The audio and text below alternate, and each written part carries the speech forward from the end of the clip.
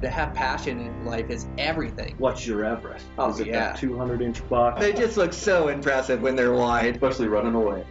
Welcome to this week's episode of Eastman's Elevated. It's like a think tank for outdoor activity. Sounds exactly like my hunting. Just always thinking about it, always trying to evolve it and make it better. Here's your host, Brian Barney. Hey, what's up, guys? Got a brand new podcast for you. So this week I have on Andy May. It's the first time I've ever met and talked with Andy. We've interacted a little bit through social media, but what a fantastic guy. We start off talking about our daughters and raising kids and kind of some of the morals and ethics that we're trying to instill and hard work and how to approach that. It was really interesting. And then we get into bow hunting. And Andy's base is hunting whitetails, but he started traveling across the West hunting mule deer and hunting elk, and it's just made for a great conversation. He's a really thought out, a strategic bow hunter. He talks about being able to get it done in short amounts of time, as he's a school teacher and doesn't get a ton of time in the fall. And so, he talks about traveling across the country to hunt for 3 days. But it just made for this great podcast. His heart is in the West and in mule deer like mine is. And so it just made for this great, engaging conversation that I think you guys will really enjoy. I want to thank my sponsors for today's show. I want to thank Matthews Archery. That new Phase 4 is a shooter. I am so impressed by this bow. I think I'm shooting this bow better than I've shot any bow in my career. Man, that thing is just shooting so well. I got such a good tune in it. And that's the thing with Matthews is it really holds the tune. Like, I can take last year's bow or 2 years ago's bow and shoot it through paper, and the thing is still precisely tuned. Like, it holds that tune. It stands up to all the rugged abuse I give it in the backcountry. I mean, heck, half the time I'm using my front stabilizer as a walking stick on my bow. So I really abuse these things, but it just holds up to all my abuse. The thing is shooting. Matthews is building such forgiving bows. And also the sound coming out of that Phase 4, it is the quietest bow I've ever shot, which gives me a major advantage on animals not jumping my string, like mule deer, like axis, like antelope. And in fact, it's so quiet that when I was in Australia, nobody knew that I shot that red deer. And so I came back to discuss that red deer. And then he goes, we were talking about it, and I thought they knew I had shot him. And we get 5 minutes into the conversation, and I go, oh, no, I killed him. I killed that stag. I shot him at 20 yards. He's over there dead. We just got to trail him up. And the guys were so surprised. And same thing with that sandbar. Josh was actually 40 or 50 yards behind me is all. When I snuck in on that sandbar, I shot it. And same thing, I came down and had a conversation, and he didn't know I had shot it. I pulled the same thing on him, 5 minutes into the conversation with, no, I shot that stag up there, and he didn't even know I had shot it. It's just so quiet, which is such an advantage, so forgiving. I'm just so in love with these Matthews bows, and this Phase 4 is shooting so good for me. So if you're in the market for a new bow, make sure to go check out Matthews and at least shoot it and see if it's a good fit for you. I also want to thank Forever Barnwood. So I just sent some photos over to Jason to Forever Barnwood. I'm so impressed by his products. So I'm using these products through Barney Construction. I used his products for my personal house, and it's absolutely one of a kind. Mine is a Western style home, so it fits really well, but I used his custom doors. I used his base and case trim. I used his beams. I used some of his shiplap for the back of the bar. I used posts for around the fireplace. Just an amazing product. And it's actually new wood. So he's able to match the lot of it, match the colors of it. And it's new wood. And he used this process of impregnating the wood with the finish, which comes out to be this grayish brown look. He's got a couple different finish, 100-year-old look, where It's really indented in the grain, and then he also has like this skip sawn look, and I use the skip sawn for my place, but it's absolutely beautiful, one of a kind, great price point, really good mill, like all my trim was straight on it. It's just an absolute superior product, and I'm definitely using it in the houses that I'm doing. The clients that walk through my house absolutely love it. He'll do packages, ship anywhere in the United States. Just a great company. Make sure to go check him out at Forever Barnwood. I also want to thank Stone Glacier. I love this company, Stone Glacier. I love the guys that work for them. They're the real deal. They're out there working hard on public lands, draw tags, just like we are, and they're out grinding. I mean, I've had Andrew on the podcast. I've had Zach on the podcast, both super solid guys that I want to get back on. I really like Lyle in there, Kurt, and I'm lining up a podcast with those guys now to get them on, but just superior products. And they're built like for me, like ultra lightweight. So I'm using their sleep system, so I'm using their tents. They have a bomb-proof 1-man and now 2-man tent that's a 4-season tent that'll withstand anything you throw at it. It's my bomb-proof shelter if I'm going to go into nasty weather. I also really like their bivy tent. It's a Sky Air Ultra. And this thing... It's a modular system, so I have the floor in it, and then I also have the vestibule, and then the tent itself, which is a single-wall design. But the thing weighs 1.5 pounds for a bivy tent, and I use this on all my early season, even into mid-season. It's just a bomb-proof shelter that I can take that's super lightweight that I can set up anywhere. It's a great system. And then also using their sleeping bags. I'm running their 15 degree, which it actually keeps warm to 15 degrees. They also have a 0 degree, and then they've got a 30 degree blanket. 30 degree blanket for me, it's fairly open and something I only use in the early season, so I'll use it for early season hunts like August hunts and things of that nature. But once it gets into September, I'm using that 15 degree bag, but just a great product. And I really like those guys and all their products they offer, so make sure to go check them out over at Stone Glacier. I also want to thank Black Ovis. Black Ovis is an internet retail shop that has absolutely everything you need for your next hunt. They carry all the top name brands as well as their own brand. They have a knowledgeable staff that are also hunters that can answer your questions. And you can save some money, too. I've got a promo code for it where you can save 10%. Just put in the code ELEVATED10, and you'll save 10% off your first order there. So thanks to Black Ovis for their support of the podcast. I also want to thank Camo Fire. Camo Fire is an app where you get new hunting deals that come up every 24 hours. You can save a pile of money on overstock gear, and they're all top name brands. So I know my buddies watch this site, pick up some great deals, and sometimes show up to camp matching in some of their big savings gear that they were able to get. But make sure to go check them out. They're over at Camo Fire. Over at Eastman's, I'm planning a trip over there. I'm going to shoot over there next Monday and Tuesday. We've got some exciting things in the works. So I have been recording with Dan Baccar, and we are getting ready to launch a spin-off podcast where it's Dan Baccar and I, where we go further in depth about bow hunting. It's me and Dan just have such good chemistry and a connection, and I just love having him on the podcast that I thought we'd start a podcast with just Dan and I. Right now, I'm not sure if we're going to plan it every week or every other week, but I've got a few of them recorded that are just great recordings, and so we're getting ready for the launch of this. I'll make sure to let you guys know when it launches, but if you like this podcast, you'll like that podcast as well. So really excited about that. We had the mule deer course I also worked really hard on with Dan Baccar and Guy Eastman.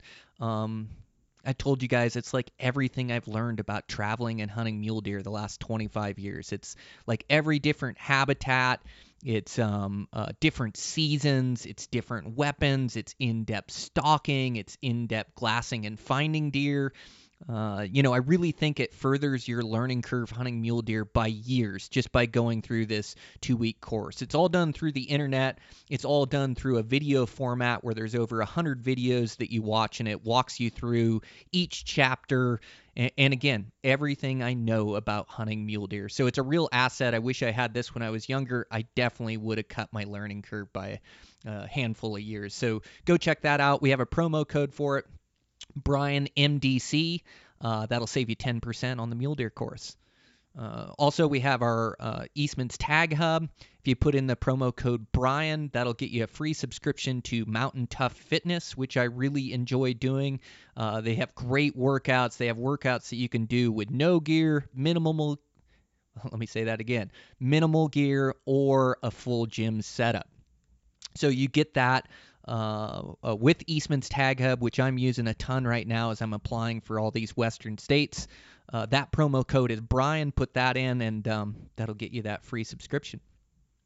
And as far as the magazines go, just finished up a Next Level Elk Hunting article that'll go in the next Eastman's Hunting Journal. You can check that out. I had a bear one that comes out here in the next couple days. For the Eastman's Bow Hunting Journal, just everything I've learned about hunting bears, as bears can be a bit of a black magic.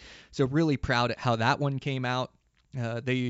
The magazines, we do 6 issues a year of the Eastman's Bow Hunting Journal and 6 issues of the Eastman's Hunting Journal. I really think it's one of the best reads out there. Our subscriber stories, our pro staff articles, gear reviews, tons of stuff in those magazines, and so check that out for a subscription.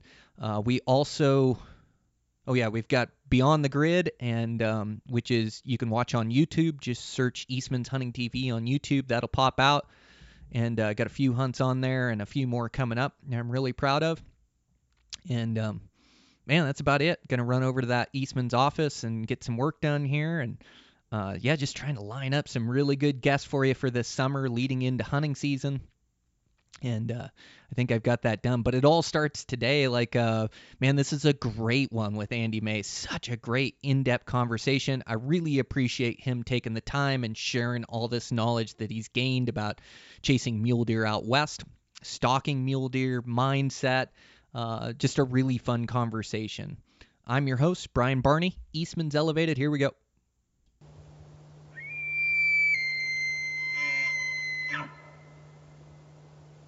Good, man. You're up early, huh? Yeah, up early and rolling here. Yeah, 2 hours difference on the time, huh? Yeah. I just I'm an early riser too. I already went to the gym, got a few shots in with the bow, and this is perfect for me because I get up about 5:30. That's about as long as I can sleep in. Yeah, that's like me too. Good. Well, you're winning this morning. Already getting your workout and bow shot, and then daughter dropped off, you said. So yeah, it's I'm productive in the mornings as well. It's like my best time of day. Yeah, I actually I was supposed to have to drop my daughter off, and I was a little worried about the time, but I ended up getting that handled, so I didn't have to do that. But I'm on my spring break right now, so I always get up before work and go to the gym. That's just kind of my routine, but I'm off this week. Couldn't travel or anything. So, just been doing a lot of scouting, a lot of shooting my bow. My daughter's in basketball and stuff. So we've been doing a lot of workouts, things like that, but it's been fun. It's so good when we can include our daughters in those workouts, isn't it? And spend that quality time and go through challenges with them and suffer a bit. Like, it's great. I love sharing that with my daughters. Yeah, it's the best. I mean, that's probably what I get the most joy out of, to be honest with you, and just trying to teach her, because her passion right now is basketball, and I'm just trying to teach her about hard work and dedication and discipline. And she, she's like a lot of kids these days that tend to be glued to their phones and don't have a lot of struggle in their life. So I'm really trying to teach her that stuff, but it's hard in this day and age. It's really hard, but I'm hoping, just by just kind of being an example. I mean, she's really inspired me to be just a better person and more of a leader and a good example, so I just want her to have have those experiences that have carried her, through life. It's so easy on these kids these days. You want to see them struggle with some adversity and some difficulties and make some tough choices. But it's hard these days. Man, likewise. Yeah, I feel your struggle. I'm the same way as a dad, trying so hard to teach these qualities and to be able to teach my daughter how to live a meaningful, fulfilling life. And her love isn't my love. Just like you stated, your daughter in basketball, like she loves to get outdoors with me, and she'll go hunting with me or go fishing, and she really looks forward to these hunting adventures every year. And so that's like a great time for me to be able to teach those lessons. But it is about teaching these lessons year round, and these kids, they're not born with mental toughness. Nobody is. Nobody's born with these attributes. They're earned. And so as they're growing up, you have to teach these lessons. And same with my daughters. The devices are a big part of normal life. And I got like an appreciation the other day. Like my college daughter was home, and I had to get a tax form for school that I had to get turned in, and just watching her navigate the internet, like I'm pretty handy and I work with it every single day, and I constantly have to figure things out. And I just watch her on that thing, and she's better than I'll ever be as far as just the way she moves through the internet and loads things up, the way she finds information. Like, it was amazing just to watch her navigate on there. Like, they pick it up so quick, it's second nature to them. But man, I'm with you. It's that same struggle of trying to teach these lessons and trying to teach behavior and how to be a leader, and that's the best way to do it, I think, is like through every day, through those workouts that you're trying to do. Like, I got to convince my daughters to do them with me as well. And then these sports, like, my kids have just fallen in love with sports. So my youngest daughter's in softball right now, just finished up basketball, had volleyball before that, and now she's getting into high school sports. She's a freshman, and so there's more dedication, there's more work there, and there's also struggle there. There's challenge trying to be a starter on your team. There's challenge of really high pressure situations, like her playing against the varsity, with all her friends watching, and and making mistakes too, But yeah, I think that's the way to go about it, and it's such a big responsibility raising these kids, and you just want them to live a happy, fulfilling life. And so it is like a combination of setting an example and showing them to chase their passions, having these discussions with them, and then having these tools like sports and things to be able to teach these lessons. But I struggle with it too. It's tough to be a dad in today's day and age. Yeah.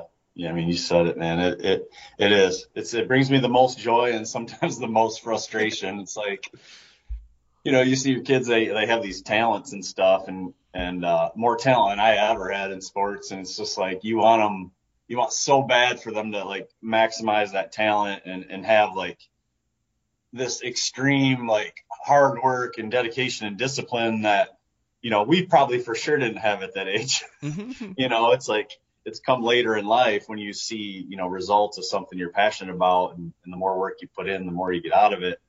It's like we want them to understand that and know that now while they're young and they got all these opportunities in front of them. And it's just it's a constant battle. I get real frustrated, and I have to remind myself sometimes, like, don't be so intense, don't be so intense with her, and let her be a kid. And if she really, really loves this, if she's really passionate about it, she's going to find a way to put in the work. I can't talk her into, going to work out and putting in all this extra work constantly, because that won't be sustainable. So my job is to let her know, the path, kind of show her the path, encourage her, and support her.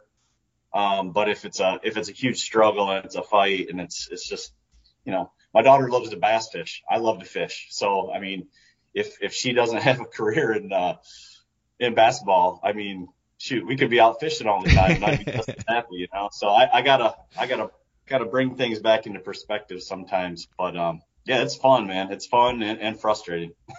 Yeah, that's described perfectly. It is. Yeah, you want them to have these traits, but it's right. At least for me, it's been 40 years to get to where I'm at. And man, if I could take my attitude and knowledge and go back to being 16, oh my gosh, would I slay the world? Not that I haven't made a great life for myself, but you just don't have it at 16, and at least us as guys, we're like 2-point bucks, during the rut. We don't really know what's important or which way to turn. And, I learned that hard work and discipline at a young age, but, I definitely didn't practice it as well as I practice it now.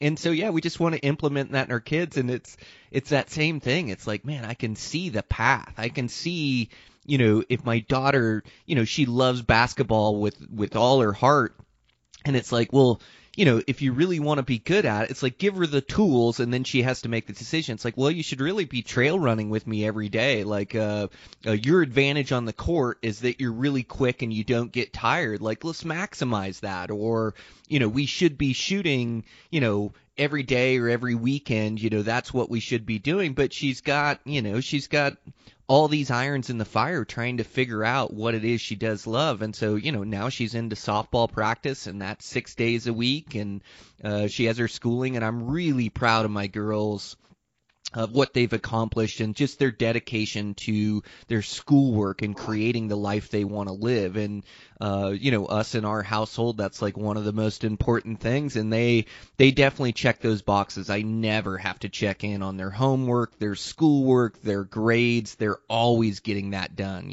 But on top of that, yeah, you just, you see this opportunity in front of them, this opportunity, when you're young, is that you can create any life you want to live. And really, this is a lesson for us guys too, is even at 30, even at 40, we're still young and still have a lot of life, and we can create any life we want to live. We just have to work towards it, And so as much as it is like a lesson for these girls, it's also like living our life to the fullest and chasing our passions and dreams and letting them see this hard work and letting them see it come to fruition. Like, I think those are great lessons too, but it's definitely a struggle, man. They didn't make a handbook for it. And even if there was a handbook, it'd be outdated about every 10 years as things change. And there's no handbook for the internet, nowadays, but, they're good kids and they're going to make a good life for themselves. Like, we just have to keep guiding them in the right direction, and really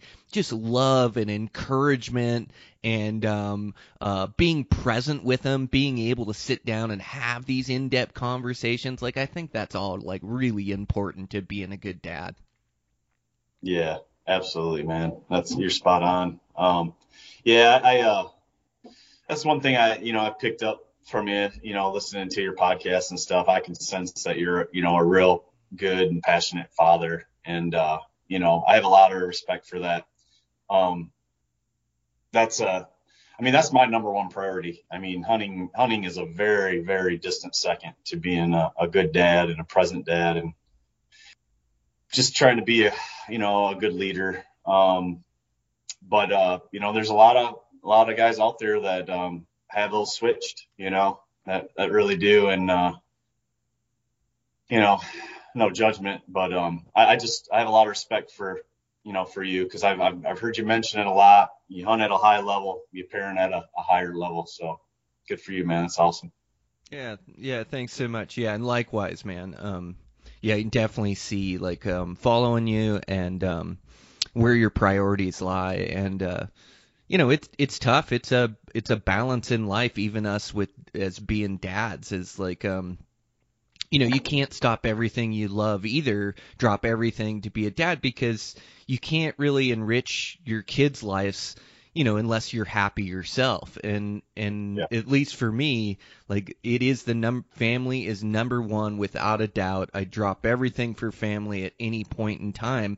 But, I also have to chase my dreams and be happy in my own skin and in my own life and have this passion and this love for something. And then that makes me want to be a better father. It makes me want to enrich their lives. And so it's like this tough balance. Like you can't just focus on one thing. Like you also have to focus on your personal happiness, chasing your own passion, setting an example there, and then you can enrich their lives and encourage them that, hey, if you have passion for something like basketball, like, you can put more effort in than these other girls. If you really want to be good at basketball, like there is a path for that, and it's through hard work and it's through discipline. And and these girls at your level aren't putting in the work that you're putting in, and you're just only given what you're given genetically, and then it comes down to how hard you want to work. And so it's a balance with life, right? And you don't want to get too upside down one way, and that goes for, you don't want to, if I work too much, and work creates this lifestyle for my family. It creates money, which creates opportunities, things that we can go do. But in that same breath, when I start working too much and start doing these 12 or 14-hour days, and I don't get a break, and I don't get to the river, or I don't get to the mountains, I start slipping into depression myself. And if I'm depressed, like I can't be present with my daughter, and I'm not having these honest conversations like I should. So, man, life is just all about balance between work and family, and then this passion that we have for the outdoors and hunting. And it's tough to find that balance all the time, it seems. Yeah, man, you're right. It is a balance. And yeah, I mean, that's an awesome point. Like, I hope my daughter sees me, pretty much daily trying to do something, to be a better bow hunter, whether I'm on the computer for 5 minutes and I'm, doing some map scouting, or I'm shooting my bow. It might be 3 arrows, because we got all this stuff to do, or she might see me out there for an hour or two, but doing something every day towards my passion, and then just kind of tempering it back when we got family priorities, and when there's more free time, I'm really hitting it hard.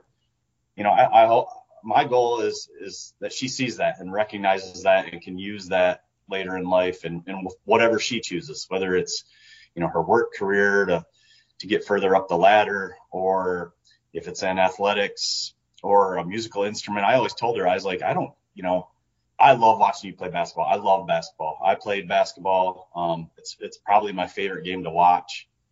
But if you were passionate about playing the piano, I would be just as proud. If you were working hard on those keys and getting trained and working at it, and learning all these different notes and songs and stuff, I would just be so happy just to see you doing something you love. So I'm hoping that I'm instilling that in her.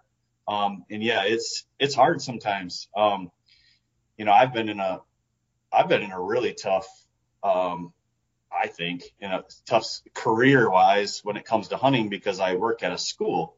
So I don't get the vacation time off at all. We get 2 personal days a year. My vacations are set in stone, like, spring break, Christmas break, summer. I work through the summer, but those are my times off, and it doesn't really mesh up well, for bow hunting seasons. I'm pretty much, used to being a weekend warrior. So yeah, it's hard for me, because my heart wants these big adventures, and I've been very fortunate. I've been able to hunt a lot of different places. But it's always on a very time constraint, and I've never been able to, like, very rarely just go and, experience like a 10 to 12 day hunt. Everything has been kind of get there, get it done quick, get home, get back to work. And that's just kind of been my style, or what I've had to deal with. So yeah, it's hard, man, because I'm always scratching and clawing for more of that time in the woods. And, you're working that job, you're scratching and clawing for that. You're trying to, be a leader for your family, and be there present for, your wife and daughter and your kids and all that stuff. It's a tough task, to say the least, but, I try to do the best I can do, and I feel like I'm definitely doing a better job of it now than I used to. If I'm being honest, when I was younger, like, in my 20s, early 30s. I had some failed relationships, for sure, because, I put hunting first, 100%. And, thought I was doing a good job of balancing it. But now when I look back, I really wasn't. I was putting more on the hunting plate and not enough on the relationship stuff. And, it cost me some relationships, but I learned and I grew, and I feel like I'm in a much better spot, a more mature spot. And I've honed some of those hunting skills over the years from all that dedication and putting it first. It's allowed me to develop some skills where now, yes, I can go travel and get to at least some of these other states, even if it's only for 2, 3, 4, 5 days, and, get on some decent animals and have some success. So, I mean, there's been some benefit from it, but I'm in a much better spot now, I think, with balancing the whole thing. Mm-hmm. Yeah, I've definitely got out of balance in my life at different times. And like you, I was so driven when I was young. It was absolutely everything to me. And it took care of family, and I found the balance some way, somehow, and survived through it, and everybody else did too. And but I've also got out of balance with work or with these personal houses or other things there. And so it is like you almost have to get out of balance to make the realization that you're out of balance and that things aren't quite correct, or that you're not happy in the state that you're at, and then you make adjustments from there. But I do think, like, on the hunting side of things, I love what you said about, like, working at your craft and, like, working at your hunting skill set, like putting this time in and this dedication to it. You're building this hunting skill set, and really that's what it's about. And it's not built in one day, 1 week, 1 year. This is like a lifetime of dedication of absorbing these different places, different species, different challenges, weather and things, taking it all in, and then we become pretty proficient hunters and pretty good at our craft at showing up and giving ourselves a good chance at success and good chance at encounters and stalks. And really it's that hunting skill set and that love for it that gives us a good chance. But yeah, I think we're all at different points in our journey, and I think it's tough for guys to realize they don't see all the work beforehand. Like, now I have a social media, and, when I harvest things, like, there's a lot of eyes on me. And so when I harvest an animal, it's like, man, Brian killed a nice animal, but what they don't see is the 20 years before of me running every single day, or just like you today, waking up at 5 o'clock, getting my run in so I can get my kids to school, so I can get to work, so I can then be there at night with my family. And so nobody sees all this work behind the scenes, all the hours. Instead of watching TV, I'm stretching and I'm on my OnX or I'm on my Google Earth and I'm thinking about a hunt I'm going to do and how I'm going to attack it.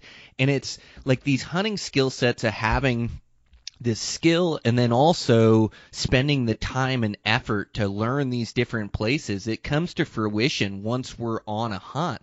And guys don't see a lot of that behind the scenes, but that's what goes into making a good bow hunter, is all that work behind the scenes, all those miles and workouts and all those arrows and tinkering with the bow. And like, I just set up a bow, and a lot of guys, even really good shooters will set up a hunting bow and say, well, it's good enough. And it's this bow, I've already tore this thing down 2 or 3 times, and it's a brand new bow that I had tuned, with 3 arrows out of it. But there's just a lot of tinkering that goes on, that setting up a bow is a process for me to make sure that I have trust in it. It's absolutely dialed, and I like doing it as well. And so, I may have everything set up, and like I caught a tip the other day about like knocking points being too tight on the serving and robbing speed away from the arrow. I started looking at my nocks, and man, they're a little tight on there. So instead I tear down the whole setup, reserve my bow, refine my center shot, retune, and go back out of shooting. And maybe I only gain a few feet per second, but that arrow is coming off that string cleaner, and it's also coming off more forgiving for the paper tune as well, or for the tune of that bow, where it's not sticking to the string. And those little tiny moves like that, they make a difference in the end, So we do, as we improve our skill set, we also get good in a short amount of time. And your duration of your 3, 4, 5-day hunts that you're talking about, we are really efficient in that amount of time where we can just go so hard and put so much effort in that I find a lot of times, like, I love to have the time and to be able to be present in the moment and really enjoy. Like, I love a 7-day hunt or a 10-day hunt. I live for those hunts. But in that same breath, I'm almost more efficient in the 3, 4, 5-day hunts or doing 2 of those and coming back and checking in with the family than I am one big go, Yeah, man. It's so funny listening to you talk because I felt this way for years listening to you, and I was just like, the way you talk about bow hunting and your preparation and how passionate you are about it, it's almost like hearing myself talk. Because I look at it and feel the same exact way. I mean, we're right there together with how we kind of work through this whole process and how detailed we are. Touching back on like your path, all those years of starting off when you were like such a go-getter and maybe you were getting a lot of your animals killed, through just persistence and grind and until that one lucky opportunity comes. I was the same way. I used to hunt, because I work at a school, I get out at 3:30. So hunting around here in Michigan, I was able to hunt most evenings. And then on the weekends is when I would get my morning hunts in. So it was no shortage of hunting time, at least locally. But I would hunt darn near every day of the season, and I'd come away with like one good buck, and it's like just grinding all those days. And it's just, I killed them more out of just stubbornness and persistence. But doing that for years, you start to learn, you start to make these mistakes, and then you eliminate that mistake. And then the next time you do it a little better, or you pick up on these tendencies of what these deer do, or where they like to travel, or where they live in daylight. And it's like you're trying these little stabs and these things that aren't working, but what you're doing is you're just developing this like internal instinct, and it's like, I've always been the type to just be on the more aggressive side. I feel like when you're on that aggressive side and you're willing to try new things, you're kind of like always pushing your limit. And if you're more of a conservative hunter where like maybe you sit back and, I don't want to go in there and spook anything. Yeah, that's a safe way to play. Maybe you're preserving an area or whatever. But I think when you're coming up, like, because you're not pushing the limit, you don't know what your limits are, so you're sitting back, you're losing opportunity of making those mistakes and improving as a bow hunter. So I've always had that more, what's the worst going to happen? I'm going to go in there and just try to make it happen. And yeah, I blow the deer out. But now I know, like, okay, if I would have done this, I would have got in on that deer. I would have got set up and he would have never known I was there. I pushed a little too far. And when I see that come across that scenario next time, I know like my instincts will kick in. It's like, no, this is good right here. I don't want to go in any further. He doesn't know I'm here. I'm within that red zone. He's going to get up from his bed and he's going to move in daylight. He has no clue I'm here. So it's like, what over time, what's happened is what took me an entire season to kill, one good buck. Then it slowly started transitioning into killing 2 good bucks, in that whole season, and then, you look fast forward 10, 15 years down the road, you got a kid and all of a sudden you can hunt half as much. But you developed those skills, you made those mistakes, and all these instincts have like developed, and you don't even realize that you're becoming a better bow hunter. And now I'm killing 2 bucks hunting half the season. It's just like, boom, you're becoming more efficient. And then you're paying attention to, your shooting, you're working on your shooting so that when you do get that opportunity, you don't screw it up, and you're still pushing the limits, developing those instincts and removing those mistakes. And, next thing you know, you're hunting 20 days a year because your daughter's in sports, you're killing 3 or 4 bucks, and all of a sudden you become this like really efficient bow hunter, without even really realizing it. It's just because of that level of dedication and discipline. That's been my path, and that's my hunting season now. I hunt the least I've ever hunted now. And it probably will be that way until my daughter gets out of high school. She's got, finished up her 8th grade year and then the rest of high school. But I've been extremely efficient. Not only around home, I've hunted 18 different states. So it does not scare me one bit to drive 18 hours to Wyoming to hunt 3 days. I've done it. I've flown to Nevada to hunt for, 5, 6, 7 days. I've been to Nebraska and the Dakotas to hunt 2 days. Last year I drove 19 hours to hunt South Dakota. I had 2 days to hunt, and it's because I have the confidence that I can go there, get on a decent animal, and make the shot count, because I've been doing this all these years and putting myself in those positions. If I had been scared to, travel, and just like, there's not enough time to go to Illinois because I only have 2 days to hunt, well, then I would have never experienced that. I would have never even put myself in that situation. And because I was willing to do that and not being afraid to fail, like, I started doing that, like, hey, I can get on these animals, and maybe I don't tag out every time, but like, I'm having a good hunt. And, to your point too, you said you feel more efficient on those shorter hunts sometimes. I fully believe that, because that has been what I've been able to give into a hunt as far as time, has been those, that 2 to 4 day hunt is pretty much my standard. Occasionally I can stretch it out an extra day, but that 2 to 4 day, when you put yourself in a hunt like that over and over and over, you have a different mindset. You realize that you're on a bit of a time crunch. You're fully zoned in. You're fully focused. From the second you cross that state line, you're in hunt mode. You're completely committed. Everything else is blocked out. I mean, I'm not taking naps. I'm not going back to the hotel for lunch. I'm not, doing any of that stuff. It's complete and utter focus on the task at hand.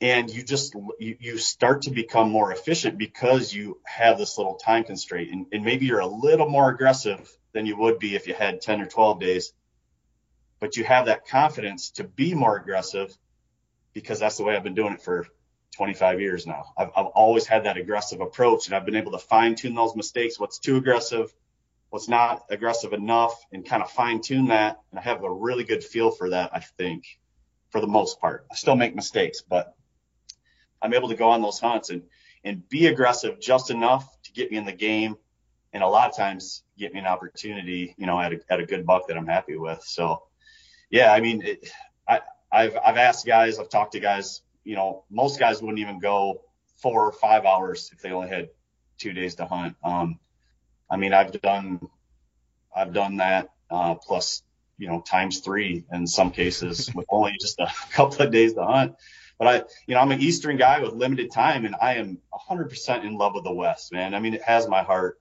It has since, 8 years ago when I first started going, and I'll do anything, to get out there multiple times a year. And it's just the way it is. And if I had never done that, I would have never have the confidence to go and have a short hunt like that and have success.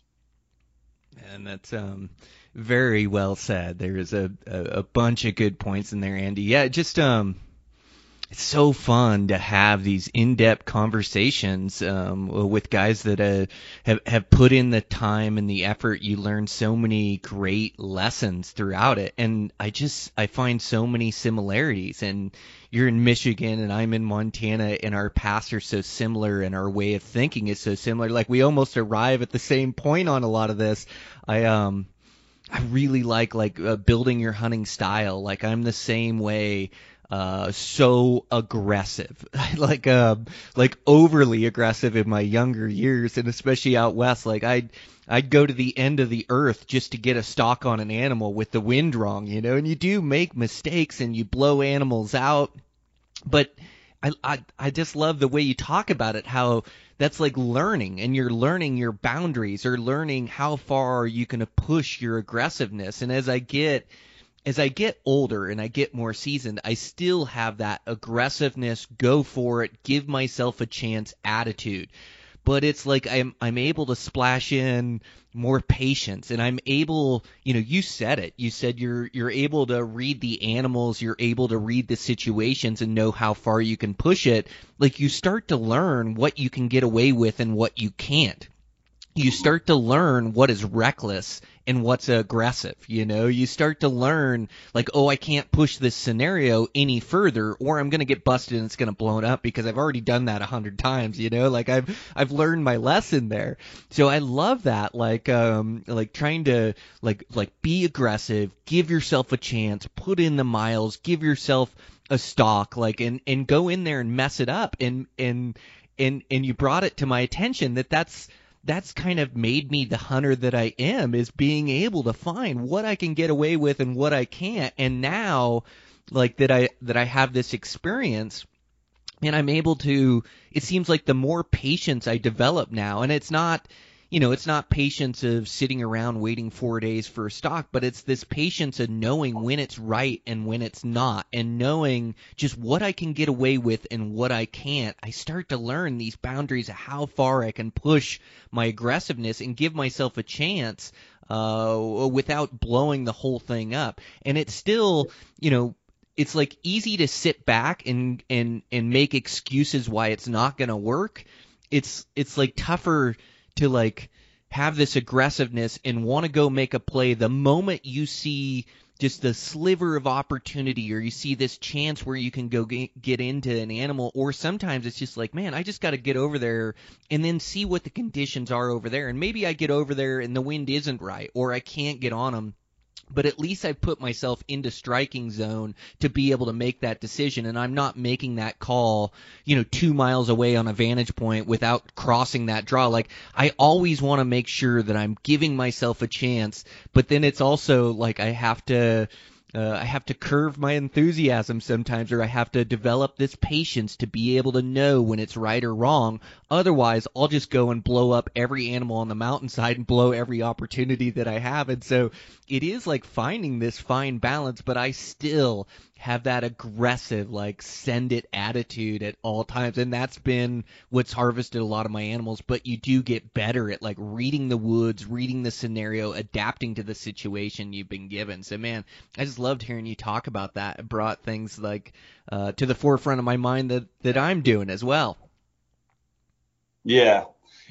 And I don't want, young hunters to think that when I say being aggressive means, as soon as you see a target animal, you're going in for the stalk each and every time. It's not that. It's just having that aggressive approach of, I guess, being persistent, being aggressive in working country, but knowing when to slow down. And if you do see an opportunity, that you think, like, for me anyway, there, I came across some opportunities where, man, that's going to be really challenging. But if I do this and this perfect, I think I can get it done. So me, with my type of mindset is like, I want to try that because I can see the difficulty in it. I can see that that's hard. I can see that only the most skilled hunter, the guy that's super focused and does everything right could get in there. And I want that challenge, and I've put myself in those situations and failed, and I've put myself in those situations and done it right. But that's that aggressive, maybe it doesn't have to be absolutely slam dunk perfect, but just give me a little sliver. Give me a little sliver, and I want to try it because even if I fail, I get something out of it. I've gained and I've become a better hunter, even though I don't get to take that animal home. And I've really been able to kind of be real good about, I think anyway, with my limited experience in the West, knowing, kind of when to go for that and when to not. There's been times where I just don't see any type of way in there. Maybe the conditions are too quiet. Maybe the wind's bad. maybe just where he's located. I just don't think I can get anywhere around there within bow range. And I might choose to wait, maybe wait till he moves off into a better position, come back the next day and trying to find him. Or maybe I try to anticipate where I think he's going to go and get in front of him and kind of do more of like an ambush type thing. Or maybe I can get somewhere where I can make a maneuver if he just moves a little bit on. So that aggressiveness doesn't mean doesn't mean rammy, like you're ramming these animals out of the country, but you do have to push the limits a little so that you know what your limits are. There might be a guy out there that has the skill, he has the focus, he has the shooting ability, he has the stalking ability, he has the ability to be really sneaky and really quiet and slow things down and move with the terrain and with the shadows and get in on animals that maybe you and I couldn't get in on. He might have that ability, but he might be too scared to even try it and to push those limits, and he never gets there. So I always encourage those younger guys. I get a lot of Instagram messages of guys I can tell are just like me, like in their 20s. And they're like, what would you do? What would you do here? What would you do there? And I always say, I was like, man, go for it. Be aggressive, be willing to make the mistake, try to be present, try to be focused. Don't be rammy, but be aggressive and go for it. You got to push those limits so you know what your limits are. You got to make those mistakes to develop into a better hunter. And if you always play back, if you always play conservative, you always play it safe, you're going to miss a lot of opportunities. You're going to miss a lot of opportunities for growth, much less shots on animals. So yeah, it is. It's kind of knowing when to push and when to pull back and when to sit and wait. Even on the whitetail side, I'm a very, very aggressive whitetail hunter, but I'm aggressive when the time is right.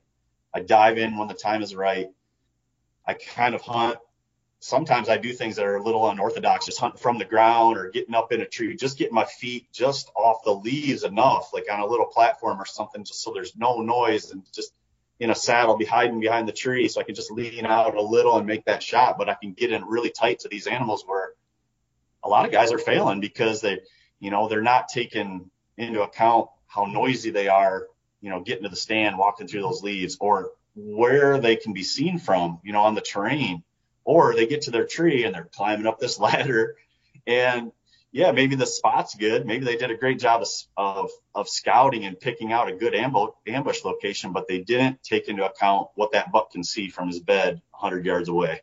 And here they are climbing 20, 22, 25 feet up into the tree, and this buck is on a knob across the drainage, and he's like looking at you ascend the tree.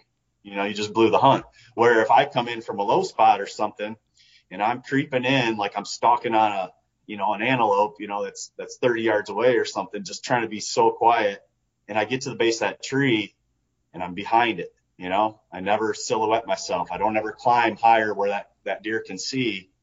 I put my little platform on, I get in that saddle, and I'm using the tree as cover. All of a sudden now I'm in that same location, but because I did my scouting, I knew kind of where the deer were bedding, what they could see from my scouting. Now I'm in a position to kill that deer. So you do have to push and be aggressive in those younger years to really grow and I think to maximize your growth. And if you don't do that, you're going to have a slower track to becoming a better bow hunter. If you are aggressive, be willing to make those mistakes, but correct those mistakes and learn from them. You got to be able to do that. Then you're on the fast track. You're on the fast track to becoming a seasoned bow hunter. And that's what I always encourage guys to do. Don't play it safe unless your instincts tell you to. Trust your instincts. If your instincts say slow down, maybe this is far enough, go with that. Trust your instinct. And you might find that you're in the perfect spot. You might find that you were 50 yards off. You should have went 50 yards further and set up. Well, you just learned. So, and then those instincts they recalculate, they recalibrate, and you can use that on the next situation or the next hunt where you encounter a situation with those same type of things going on. So it's a cool thing, man. But yeah, you have to make those mistakes to grow. You have to be willing to be aggressive and push, to really figure out what your limits are and to keep pushing those limits. I always tell my daughter, I was like, because she has a habit of, when we work out in basketball, her and I, like, we go to the gym and I put her through a little workout or whatever. I can tell she's always giving me like 70%, right? So I always tell her, I was like, this is where you're at right now. This level right here is your limit. And when you give me 70%, you're going to here. You're going to here. Every time we go out and practice, you're going here. You're giving me 70%. This line never changes. But when you give me 100% and you push as hard as you can, you keep hitting this line and it keeps going up, keeps going up, keeps going up a little more. And I try to show her that, physically show her that, so it makes sense to her. And that's the way I feel about hunting. You gotta test those skills and you gotta push those limits, because you might have some incredible bow hunting skills that you haven't even tapped into yet. So you just got to have that mindset and go for it, I think. Yeah.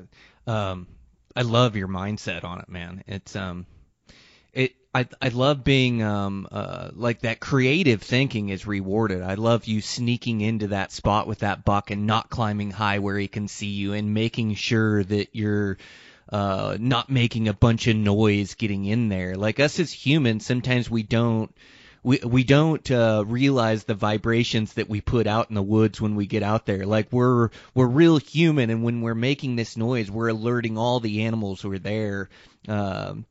So I think that's like that creative thinking, or that it's like tactful, and you're really trying to come up with a strategy to kill that animal, and it is listening to your instincts. And you're right, like the growth comes from the work we put in, definitely, but experience is the best teacher. It's like being out there in the woods and trying things and getting busted and having things go right. It's like the best teacher to help shape our instincts. And and it's also about these stocks. It's like having the mindset of no shortcuts, and I'm going to do whatever it takes to get close to this animal. Like there's some huge benefits of that. It's almost like a mind switch. Like you might see this animal a ways off, and you're going to go for a stalk, and you've got 1,000 feet to drop and 1,000 feet to gain and a few miles to put on. And so you're moving this fast pace, but there's almost like this switch that has to flip to, now I'm in hunting mode. Now I'm getting close. Now I've got to start to move slow, and no shortcuts. If I think that buck can see me walking through this meadow, he's probably going to see me. I need to go the long way around, even though it's going to take me another half an hour, or the wind is really blowing here, as I get down in this canyon. Man, it's really coming northwest. Like, I need to adjust here and adjust my approach to this animal to make sure that I have the wind right. And so, it's like making the difficult decision a lot. Like us as humans, we have this. We always want to take the easiest path or the easiest way. It's almost like human nature. But once you get on a stalk, or once you get a chance, it is trying to do everything in your power to put yourself in range. And this is like a really difficult game that we play. Like, these animals' instincts are honed so sharp that we're not going to win every battle, even if we hone our instincts to the level that we're at. Like me and you have been doing it for 20 plus years. Like, you get pretty proficient and you have a pretty good success rate, but I'm still not going to win every battle. Like, even making the best decisions that I can, making no shortcuts, mixing my aggressiveness with my patience, like, those bucks are still going to win sometimes. Those bulls are still going to win. But I've learned too that to not blow these scenarios up, to really to keep, like, the element of surprise is so big to me. Like, not letting these animals know that I'm hunting them, and this ability to be able to do this, to to keep this element of surprise and have that be the most important thing to me, it allows me to make moves to get in close to take what the animals will give me, but I don't push too hard where I blow them out of country. And what I find a lot of times is this is where this patience really comes in, is this patience of waiting for the right moment to then close this last 100 yards to try to kill this animal. My patience to wait for that buck to make the last move and stand up and walk out, instead of me trying to angle in there and get an arrow in him in his bed and exposing myself and blowing up the scenario, or being okay, like being in a herd of elk and letting this 6-point bull walk over the next rise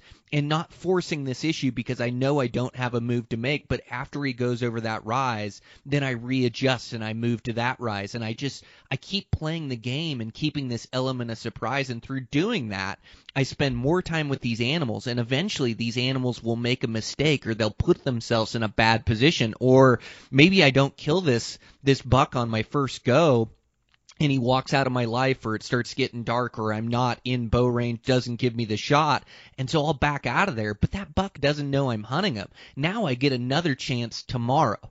And the more chances you give me, like, eventually I'm going to get it done. And so I think, like, not taking any shortcuts, really slowing down, and just trying, like, over anything, keeping this element of surprise.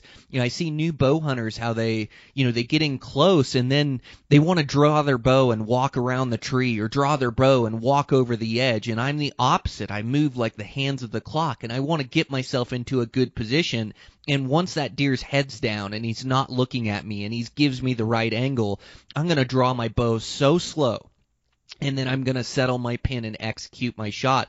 But it's these little tiny moves and really keeping the element of surprise in the forefront of your mind, and not blowing up these animals or let them know that you're hunting them. And sometimes situations blow up and that buck catches me, and I have one chance to draw right now, and I'm going to try to take that chance and try to shoot that buck. But for the most part, like, really trying to keep the element of surprise. And like for you, Andy, like, I'm sure, that comes into play, on your western hunts for sure, and then also I bet on your whitetail hunts, like trying to keep that element of surprise and not letting those deer know that you're hunting them in there.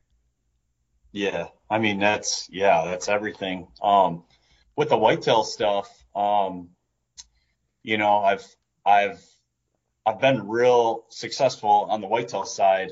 That's been my bread and butter, obviously. But I've come to be real efficient. I'm not one of those guys that has a family farm, that has awesome hunting. I've always hunted like, the cheap seats, when you buy tickets to a game and you get stuck way in the back behind the pillar, the spot nobody wants to sit. Those are the spots that I hunt. It's stuff that I've been able to knock on some doors and get some free permission, public land. So it's always been a grind, but the reason I've been able to be successful on them is because I'm very thorough with my scouting, extremely thorough. And I locate, on the whitetail side anyway, a few bucks that I want to chase, the caliber that I'm looking for.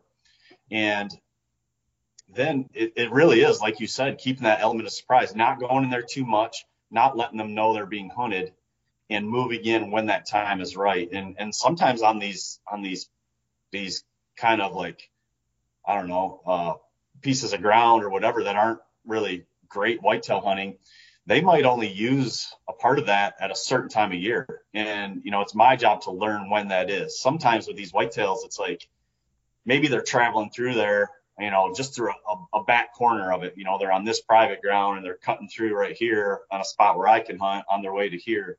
Or whitetails, big time, have like different ranges throughout the season. So they might spend their early season here in a bachelor group, then they break up and they might move here.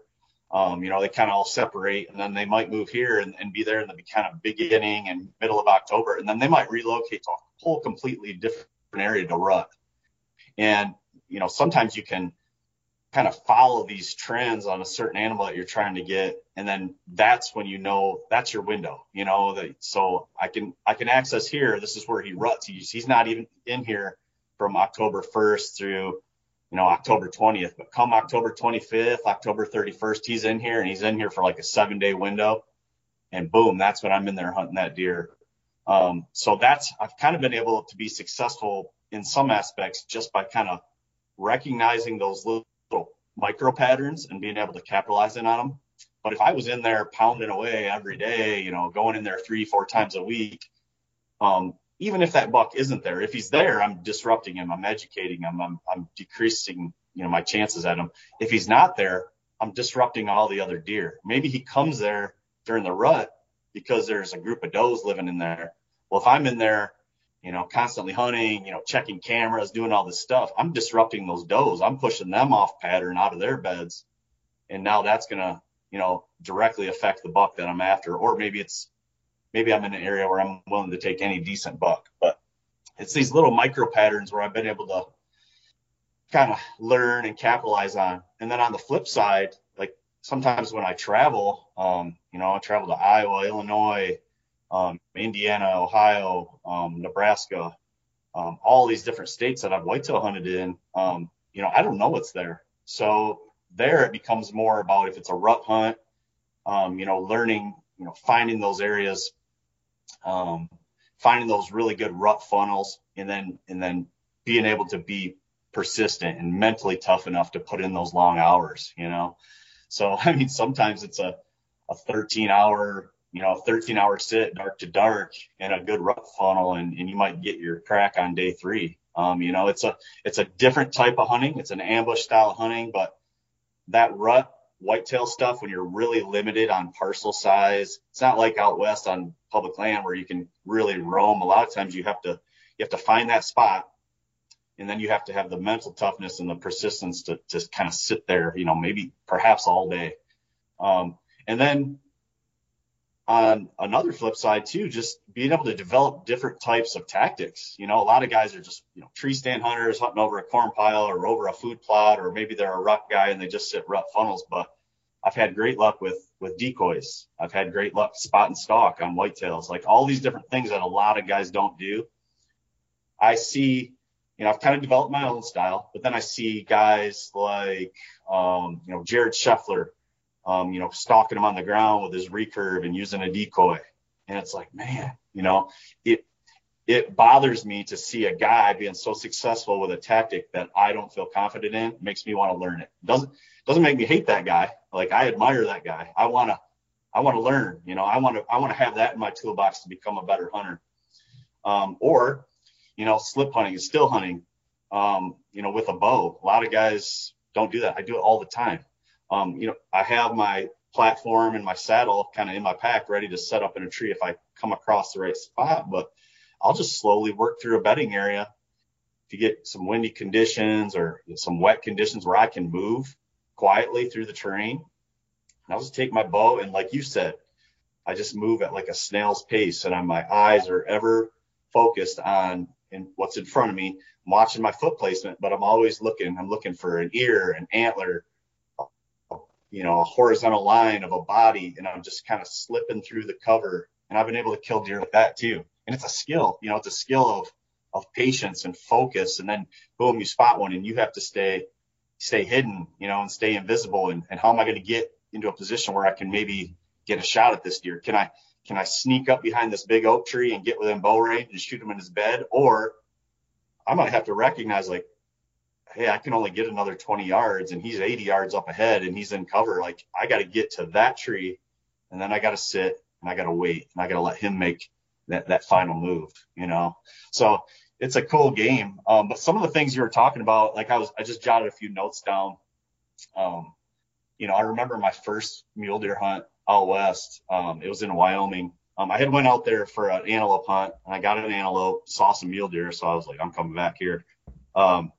Came back the next year, and we talk about, being super aggressive or kind of knowing when. I was a beginner mule deer hunter, and I read a lot of mule deer books, watched a lot of videos and stuff, just trying to kind of learn as much as I can, studying the animals on video and just seeing, how different guys approach it. And I did see a lot of that spot and stalk where, you'd glass up the buck, kind of let him go to bed, let the sun get high, let the thermals kind of kick in, get the wind right, maybe get some higher winds, kind of midday, and then make your approach. Well, it was the first morning. It was literally gray light, and I'm on a glassing knob, and I look across canyon and I see 2 big bucks, and I'm like, wow, like 2 big muley bucks, my very first morning hunting. And I'm like, man, all right, I'm gonna watch them, and I'm watching them. It's getting lighter, and I'm glassing, and it's like both of them are shooters. They're about equal size. This is like, Wyoming kind of front country, kind of foothills of the Bighorn Mountains, considered like I guess more of like a general unit. But they were big deer to me, 150 type deer. And I'm watching them, and I'm like, all right, I'm going to let them bed down. And the more I look at it, there's like this big rim that goes around with this kind of like spine ridge. And I'm like, they were feeding like right under that spine. And, I'm across canyon from them, so I'm kind of in view. They could see me if I was like moving around big time, but I'm kind of blended in next to some rocks. And I'm like, I think I can get over there. I think I can get over there right now and get a shot. And the way the wind was blowing, it's kind of blowing like this, and they're here. So I was like, but I'd have to approach, on the backside of the rim. The wind's going to be bad. And I was like, if I run as fast as I can and get around, I think I can get a shot at them now while they're up feeding. And, you talk about your running and your fitness and just that confidence that it gives you kind of out west. Like, I didn't even hesitate. If I'm being honest, probably a large portion of the population wouldn't have been able to do that.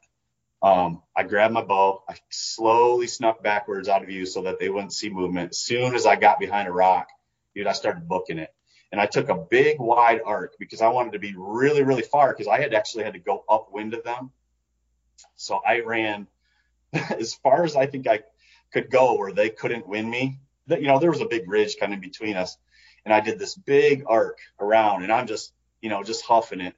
And I didn't know how far it was. It ended up being it was about 3/4 of a mile of the big loop that I did. But I did it all kind of like jogging. And I get to that backside, and I remember the spine ridge had this one point where it kind of went up like this. And I remember they were right behind that big point. So I get on the backside of that, and I find that point. I calm myself. I'm trying to lower my heart rate. I'm like, all right, if they're here, my shot's about to happen. So I just kind of let everything settle. And then I slowly take my boots off, because they were like right under it. And I kind of creep up to the edge, and I peek my eyes over, and they're right there feeding, and they don't have a clue. And I had dreamt about going on a mule deer hunt. Like, I wanted this so bad for so long. I drew back, and I'm a confident shooter. I shoot every day. I'm just like you with the bow. I tinker it to death until it's absolutely perfect. I feel very confident shooting at animals. Yes, I miss, but I feel confident. If I can get in bow range, I feel pretty confident I can make a good shot. And I draw my bow back, and I settle the pin, and I literally was shaking so bad, partly because, the adrenaline, partially from running, but I was so excited that I was about to take a shot at a mule deer. I actually let the bow down. I said no. I was like, no. I let the bow down. He's 28, 30 yards away. Just down. And I just took a deep breath, and they had no idea I was there. I was just behind the lip enough, so like my arrow's gonna just go right over the lip down to them. I draw back again, settle the pin, and it just, it's kind of doing this, and I just let it settle, and it just slows down to just about very little movement, almost nothing. And I was just like, pull, boom, just nailed it perfect.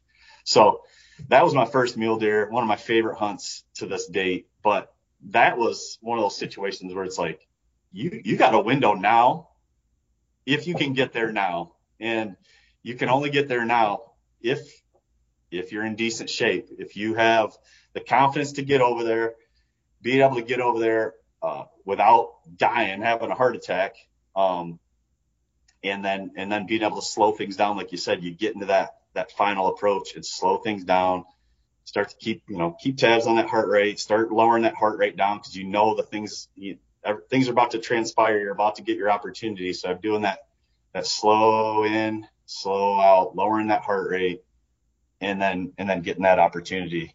So if in that case, I mean, yeah, maybe I could have bedded him down and got in on there, but that's tough, man. I've done that too, but that's a tough situation. I just saw that window and I was like, I'm taking it. My instincts kicked in. They told me now's the time, and I went for it. But that was pretty cool. Dude, the coolest. Man, that's so wild. That is so difficult to do. I love your letdown too. I've definitely let down on animals, but you kind of, when it's not right or you're too amped up, and definitely, new species like that, I get pretty jacked up where I've got to remember that I've got to settle my pin and execute. Yeah, and we don't know, what traits are going to come into play either. Like your fitness, like you said, there's not a lot of guys that could do that, and you don't know when your fitness is going to come into play. Yeah. But it did on that one. I had a Wyoming buck that was similar. I was I'd drawn 2 tags, and I had a bunch of time. I hunted Colorado and Wyoming back to back, both high country hunts. My buddy had filled out in Colorado. I had some close calls, didn't get it done, had to go straight to Wyoming, pretty much no days off. And so I was like 14 days into hunting high country mule deer, man. I was burnt, but I was so driven. And we chased some bucks up there, and I was like, day 14, I spotted a buck.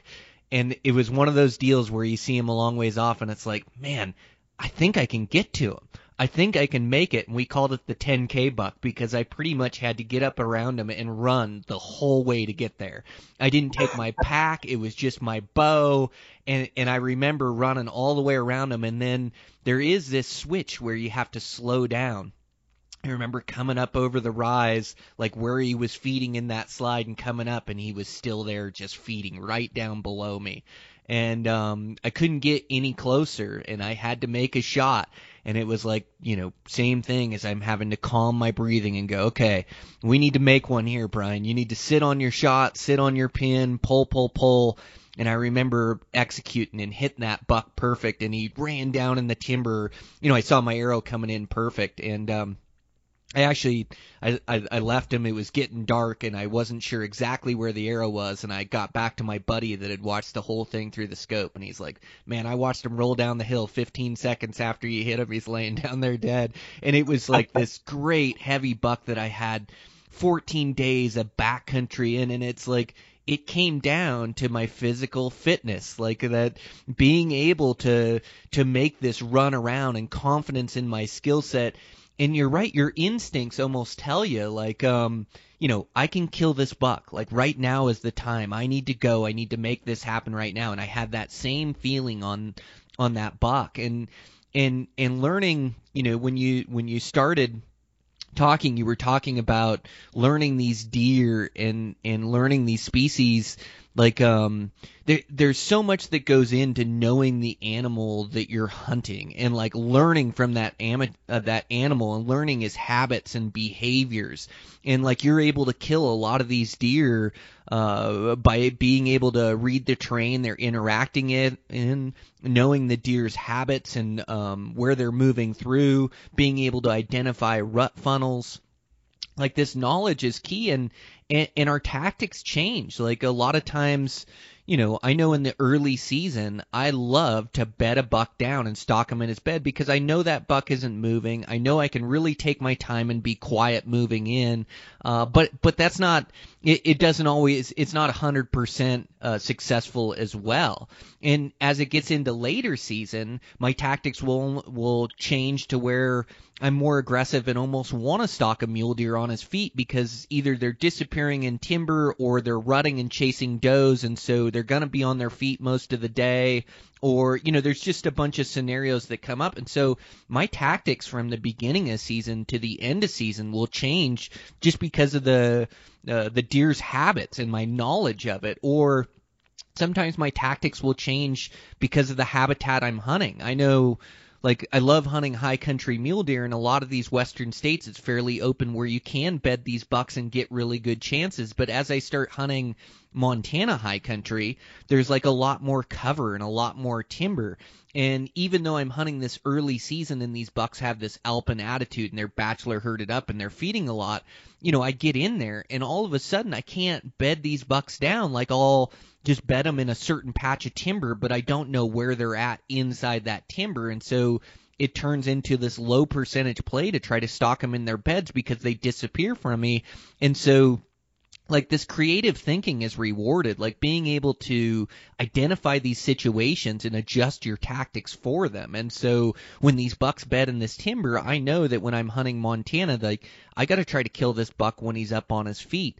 Morning isn't always the best time, but I love this afternoon, evening. And so I start to go, okay, so he's bedded in that timber. I don't want to go into that timber and blow him out or try to still hunt it, which still hunting is a great tactic, and I agree with you wholeheartedly. Like I really work on my still hunting skill set, especially for elk or like when I'm hunting axis deer, where I really need to be able to still hunt through country. But I like to still hunt when they're still on their feet in these morning hours or these afternoon, evening hours when they're up and moving, more so than when they're bedded down. When they're bedded down, a lot of times it's like a 50-50. They're going to pick me out before I pick them out, you know, or you know, maybe vice versa, but I just see this as a low percentage chance. So like these bucks in this Montana high country, I'll see them disappear into a block of timber, and now my strategy changes. I'm not trying to kill that buck in his bed.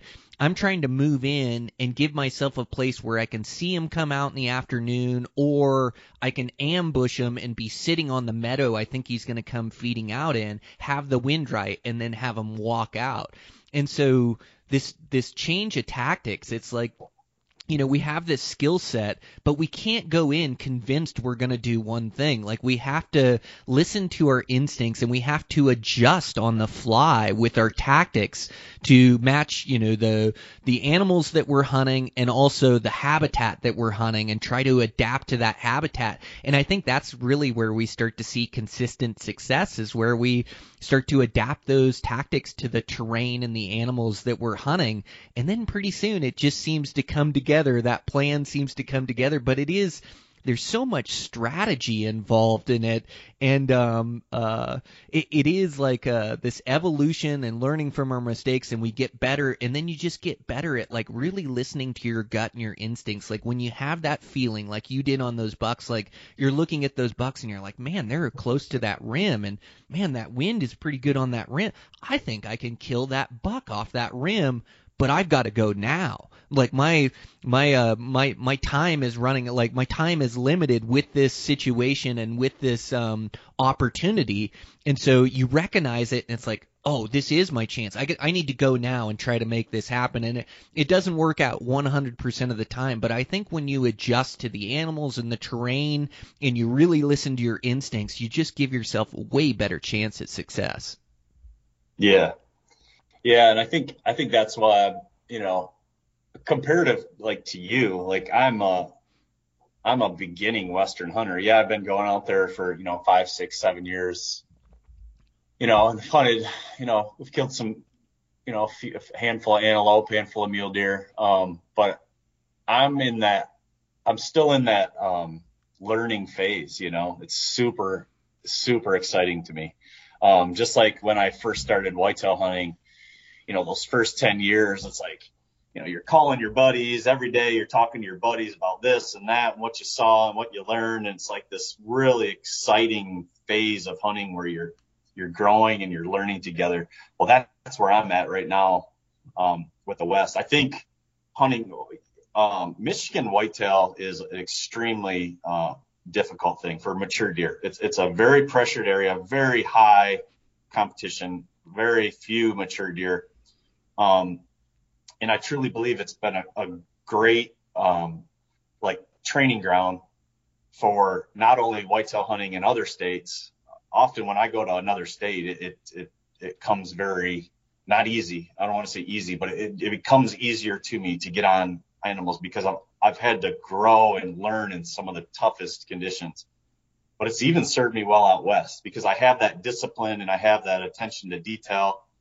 So I've been able to be successful, on some decent animals, some pretty good animals. But I'm in that phase still of just like pure excitement and pure learning. And yeah, I'm going on my instincts, and I found that, hey, my instincts in whitetail hunting, and because I've tried to be good at spot and stalk whitetail and still hunting whitetail with a bow and all these different tactics, it has translated into a shorter learning curve on some of these western critters. But man, I love what you said about you just never know what you're going to encounter, and every little stalk and every little hunt is different, and it can be so different, much different than a lot of these whitetail hunts, and I'm just in love with that. I'm testing skills that maybe weren't, maybe I didn't even realize that I needed to develop as a bow hunter, but I'm testing those skills against antelope, spot and stalk antelope, like so hard, right? Or, mule deer in the high country, or kind of the mid country, or even the plains and the prairies. They all have their challenges, and it's just every time I go out there, it's just a whole brand new adventure that I'm just completely in awe of. It's testing all these different skills and instincts that I've never had to test, and I'm just in that phase, man, where I'm just in love and just so excited, and I feel my heart getting pulled out there like 24 hours a day, and I just want to experience more. But I wanted to tell you about this one other mule deer hunt real quick, because it's kind of like the total opposite of that Wyoming buck, but this one's super cool because it was a really technical stalk. It was one of those things, like I told you earlier, where I was observing everything, and I saw this little tiny sliver that, maybe, just maybe, if I do everything right, maybe I can get an arrow at this deer. And perhaps the smart play would have been to sit back and wait, but in this case, it worked out for me. But I just wanted to test myself. I'm like, God, a really good hunter could do that. Brian Barney could do that. Someone that's a really good mule deer hunter could do that. And I just wanted to be able to do it, even though the odds seemed pretty slim. But so I was glassing from this knob, and I saw this was in mid to late October, right around October 25th, somewhere in there. But I see a group of 2 bucks with a big group of does, a big herd of does, and they're kind of working off this high ground. This is kind of like in kind of prairie land, breaky country, little coulees and stuff like that. So not high country at all or anything, but I'm watching these, they kind of move through the landscape, and I'm on an adjacent knob glassing like across canyon, and I'm watching them. It's a big group, so I'm like, oh, this is going to be tough to beat all these eyes. Well, they drop down into this canyon, and they're kind of feeding, and the buck beds down. The 2 bucks bed down, and then the does bed about, 50, 60 yards from them. And I think there's like 6 or 7 does. And, these are the types of things that like a beginner guy like me picks up from guys like you, like that first bed, that they bed down, and then often they'll get up and relocate. So they bed down, and they're in a great spot. They're actually in a decent spot, because where the does had bedded, they were further enough away and kind of around this little knob where they weren't, I felt like I could maybe get in there, but I was like, the route I would have had to take to get all the way around this canyon and come over the top of them, it was a long ways. And I was like, I'm just worried they won't be there. So I'm going to sit and wait and let the sun get higher and just kind of see if they move. Well, it wasn't 20, 30 minutes later, they get up, they start milling around, and they start moving. I'm like, thank God I didn't go. And that was another one of those situations where there was a lot of similarities to that Wyoming hunt, where I could have booked it around, and if I would have done it in this case, they wouldn't have been there. Like I would have peeked over and like, okay, now where are they? Now I'm at a major disadvantage. So like, that instinct played in there, even as a beginner mule deer hunter, but it was like some of the information that I've heard from and read from more experienced guys. So I'm watching, and all the deer get up and they kind of move around. The does kind of bed around. They bed just below the cedar thicket. The sun's starting to get high now. It's casting a little shade, so they bed in there. And then these bucks, they come through this canyon and they go into this little tiny coulee, this little crack that almost looks like nothing. And they just kind of disappear in there. And it's like I don't know how deep it is, maybe 70, 90 yards or whatever, but it's just one of those little cracks that just narrows down to nothing. And I was like, there's nowhere else to go. That's where they're going to be, and that was creating some shade. So now I had to think about, like, I got these 2 bucks bedded here, and I got these does bedded here probably about 90 yards away. And the wind is kind of blowing like almost from those bucks to the does. And I'm playing all this out in my mind. I'm like, man, that's tough. Like, for me to get in where I would need to get a shot on these bucks, my wind is going to be almost blowing to these does, and that could blow the whole thing. And, I'm kind of looking at the app here, and it's like, it's like 9 mile an hour wind. It's supposed to pick up to 13 at 1. And I'm like thinking, okay, the sun's going to be here. All right, that's good. If I wait till the sun's high midday, it's going to be right in my back. So that's good. That's going to kind of hide my approach a little bit. Then I'm looking down at that coulee, and there's a big tree, and then there's like this little tiny cedar tree. And I was like, gosh, I wonder if I can get to that tree, man, I'm going to be within bow range. So I'm playing this all out in my head. I'm just like, God, I just don't know about getting all the way around and coming in between the bucks and the does. I was like, they're so tight. And I was like, man, I think I can do it. If I'm really, really slow and I cut the wind just enough, and I only get to this point because the wind's blowing like this. If I get to there, it's just going to miss those does. And I was just like, I'm going for it. I'm going for it. Yeah, it's hard. It's difficult. It looks almost impossible, but not impossible. And so I did. I pulled out, backed out, made the long hike around. I was in no rush, so I'm not sprinting. I'm not rushing. I'm like, I'm hiking. This is where they're going to be. I feel confident. And I'm kind of going through this the whole hike around. And I come in from that other side. I sit there for another 45 minutes. I'm letting that wind pick up, letting that sun get a little higher. And I was like, all right, here we go. So I start making my approach, and I always carry milkweed on me, to test the wind. I have a puffer too. Puffer is like a quick check right in front of your face, but that milkweed, I love it because, you throw a few of those in the air, and you can watch that milkweed go for 70, 80, 100 yards. So I can see how it works through the terrain. So I'm testing it, and I'm watching where it's going in relation to those does. I'm like, okay, I'm good. And I'm slowly making my way, and I get within about 100 yards, maybe 90, 80 yards of where this little coulee is. And they're down in the bottom of it deep. And I was like, okay, I'm going to take my boots off because it was dry out there. The grass, every little step, even though I'm moving slow, it's like, that little crunchy noise. So I take my boots off, and I'm just slowly, quietly making my approach. All the while I'm testing that milkweed, and it's blowing like towards the does, but it's missing. I'm like 50 yards to the right. I was like, I think I'm good, and I'm slowly, and then I get behind that cedar, and I get down on all fours, and then I just start crawling. And I want to just, as I approach, I'm getting to the edge, and I'm every inch I make forward, I'm glassing that line of like where my eyes can peek over the edge. And every little step I make forward, I can see just a little more. So I'm clearing every little detail with my eyes, just looking for an antler tip or an ear or anything. So I'm moving slow, just as slow as I can. And I keep doing that. I keep inching up, and I'm keeping that cedar behind, or I'm staying behind that cedar just in case, I don't know if they're like bedded on that side looking up or bedded on this side looking that way. I don't know yet.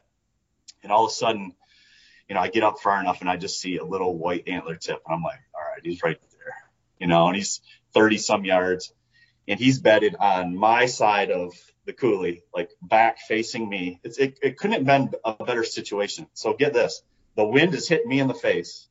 He's bedded in the shade facing the wind, and I got the sun behind me, so like a lot of things just, in my favor now. So even if he does get up, like there's a blinding sun, like in line with me, in his vision. So I get to that cedar tree and I range his antlers now. And now I'm in there and he's 24 yards. And I'm like, all right, man. He has no idea I'm here. And I'm sitting there and I'm kind of behind the tree and I'm just sitting on my butt. And this is one of those times where it's like, I don't have a shot in this bed. Could I stand up and maybe slip one down? Maybe, but I didn't feel confident. He had no idea I was there. A good strong wind. It's not swirling. It's not shifting. I feel like I'm good.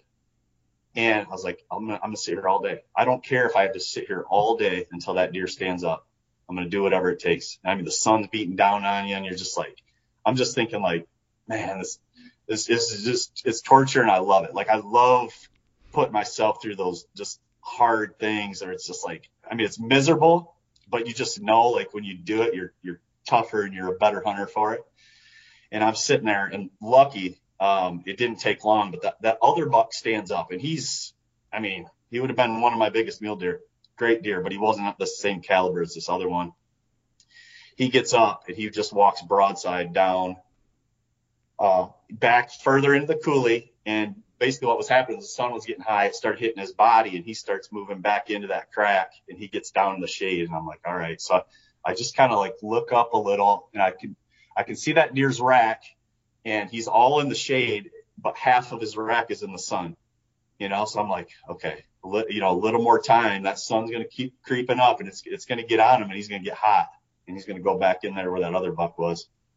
And sure enough, man, it was like, I don't know, 20, 30, 40 minutes more or whatever. But that sun, now I can see his whole rack's glowing. Like I've actually posted a picture of that on Instagram, but like, I'm right there above that buck, and his rack's in the sun and his body's in the shade. And it wasn't long after that he got hot, and he stands up, and I was actually like, I'm focused on the deer, and every once in a while I'm just kind of like, there's like a leaf here or something, and just in case I have to make a quick move or something, like, up to my knees, like I'm moving these little leaves, just picking a leaf up and moving it out, just anything that I could like brush up against and make a noise. Just everything right real close to my body. And then I lift my eyes up, and he's up. And I'm like, I like shook like this. I was like so startled because I didn't see him stand up, and I was like, okay.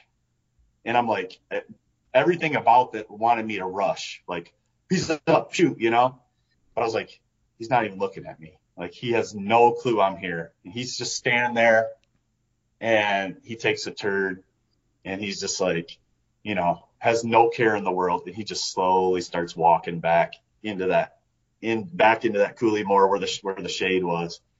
And I drew back and came to full draw, dropped that pin on him, and I was just like, pull, boom, and just drilled him. Perfect double lung shot. He took off, didn't get far, but I just love that hunt because it was such a technical stalk, at least for me. But I thought it was a cool example because it was kind of the opposite of that Wyoming hunt. Same type of scenario, where I could have booked it around, but there it wasn't the right call. I would have missed my opportunity there. Man, that is so beautiful. I love hearing stories like that, and it is so tough to stay still and wait for that buck to stand and then not rush your shot. It takes it takes everything inside you to keep your calm and to make that happen. But it's those calls we make, and that strategy comes into play. But that is like the stalks that we get for mule deer like that, and to get in those positions and have that wind in our face and be waiting for that buck to stand. Man, that's what I live for. That is so crazy cool. And yeah, the two mule deer stalks that you mentioned are totally opposite.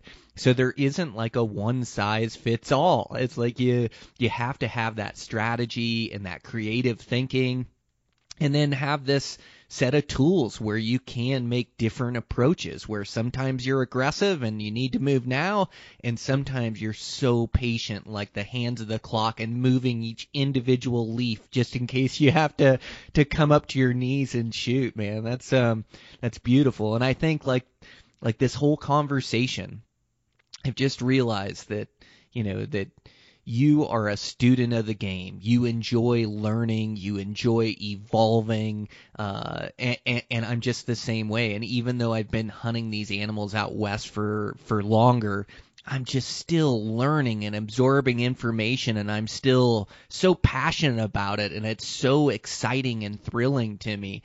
And it's one of the reasons that I fell in love with bow hunting. It's so extremely difficult, and it forces you to continue to learn. And even as efficient as I've got, I can still find myself on a tough hunt, wanting to be more efficient or wanting to make these better decisions, wanting to move slower, and I still make mistakes, and I'm still learning from it. Like I'm still learning and still getting better at this hunting game, and I think I always will be. Like it's something that I get good at, but something that I don't know that I'll ever master. As like every situation is different, every habitat is different, and you're right. You bring like that whitetail base of yours gave you such a great skill set that now you're able to transpose into Western game, where if you just started Western game fresh and didn't have all this whitetail experience, all this experience in different states and hunting different deer, your learning curve would be a way slower,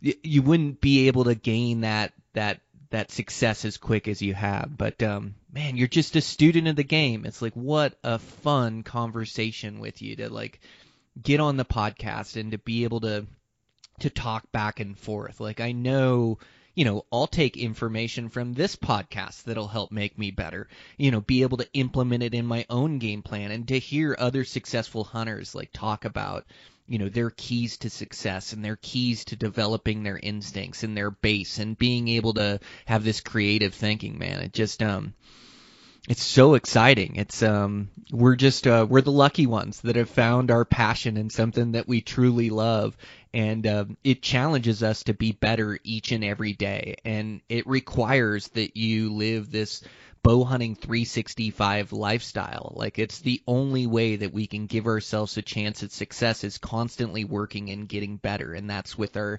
scouting and with our shooting and with our physical fitness and then with these instincts that we talked about the majority of the podcast. And when you put all that together, it makes you pretty efficient in the mountains, man. So but Andy, what an absolute enjoyable conversation, man. Thanks so much for coming on and joining me on the podcast.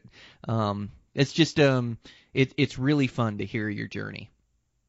Hey, it's been an honor, man. I've been a long time listener and admirer of you, and I love, out of all the bow hunters out there, I mean, you could be one of the cockiest ones and feel like you have it figured out. And I just love that you don't have that. And you're, like you said, a student of the game, constantly evolving and striving to get better, even after all these years and all the success you've had on all these different species. That's the way it should be. And that's awesome. I'm super honored to be on this podcast. I love this podcast. Just love everything about it and the way you go about your hunting and your life. So thank you for having me on. Yeah.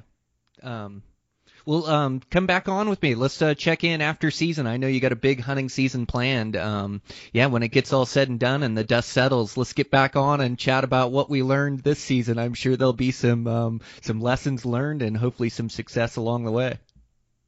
Absolutely, man. You just say when. Okay. Sounds like a plan. All right. Thanks again, Andy. Yep. See ya.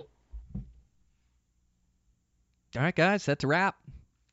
Such a fun conversation with Andy. It's the first time I've had him on the podcast, but definitely won't be the last. The guy is a diehard bow hunter and really, really perfecting his skill set and his skills to be effective in a short amount of time. Just made for a great conversation. So, also want to thank our sponsors. Want to thank Stone Glacier. Just great products, great crew, really knowledgeable, really like their sleep systems. I want to thank Matthews. That new Phase 4 is absolutely shooting for me. I'm so pumped with that bow. So I can't wait to show you guys what I can do with a full season with that thing. And if you're in the market, just go check one out and shoot it. See if it's a fit for you. Also want to thank Black Ovis. I want to thank Forever Barnwood. Those guys were great about getting me all the stuff for my house and stuff for houses through Barney Construction. So really good company. If you're thinking about building a house or planning on building a house, make sure to go check out their products. They have a great website at foreverbarnwood.com. Also want to thank Camo Fire and want to thank Eastman's for all their support. Again, the Black Ovis code to save 10% is Elevated10. The promo code for the Mule Deer course is Brian MDC. The promo code for Tag Hub is Brian, and that'll save you a little bit of coin on your next purchases. So with that, man, just did a great backpack trip. The bear season is so far behind here. We have so much snow and so little green grass. But I did do a backpacking trip last weekend where I did a couple days and a bunch of miles. Really had a ton of fun. I didn't see a ton of bear tracks. I did end up seeing a sow and a cub or a couple bears there. Got a quick look at them, and then yeah, couldn't turn up a good boar, but it's a long season, and grass should be growing, man. We got some 70-degree weather. I think it was high 70s yesterday. Went out and got in a run, which felt like a heat run, even though it's, fairly mild compared to summer temperatures, but upper 70s. It's good, man. I finally had the shirt off and able to get in a quick 5 miles, and yeah, man, it's really good. Life has been good here. Just working away, trying to get finished up. Like Barney Construction has been keeping me busy, trying to wrap up a couple of these homes, and then yeah, just been getting my training in. Running's going good, ready to step it up for these summer months and access some of this country that I haven't been able to get to from the snow. So really looking at putting some good miles in, definitely getting my body weight exercises in, my push-ups, my pull-ups, squats, lunges, things of that nature. So training's been going really good. I feel really strong. Definitely shooting my bow every single day, loving that new Phase 4, and got a great setup here at the house, and getting ready to order some new targets too. Ready for a good 3D target. I got a good spot for it. I think it really helps on aiming to be able to aim at a 3D target and not at a dot. So that's important practice here leading into season.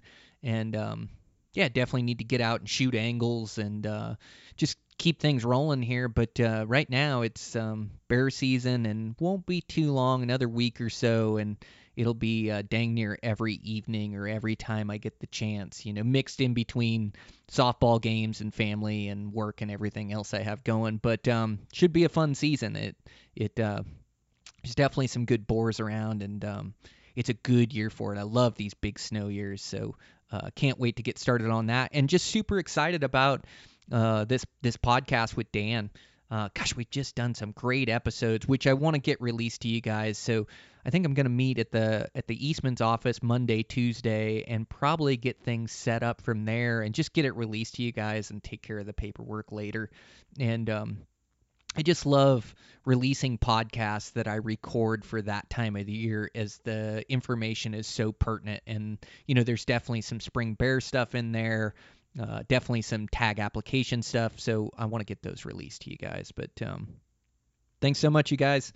I really appreciate the support. I appreciate you guys listening in each and every week. The support through social media, as I've been trying hard to release more content, both through the Eastman's Elevated page and my personal page, Brian_Barney. And man, and the support of the podcast, man, this has been amazing. And yeah, I just want to keep it rolling and keep this great information coming to you guys, so you guys can improve at your bow hunting, and I can improve as well, or all hunting for that matter.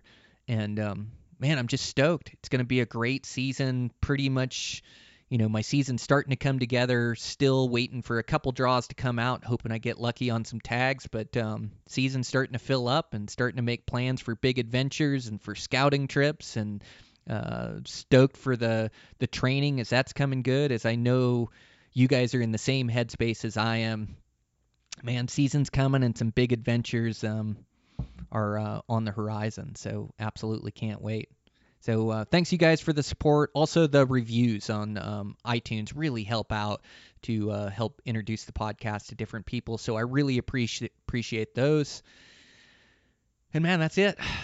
better go get some work done here and check in with you guys next week.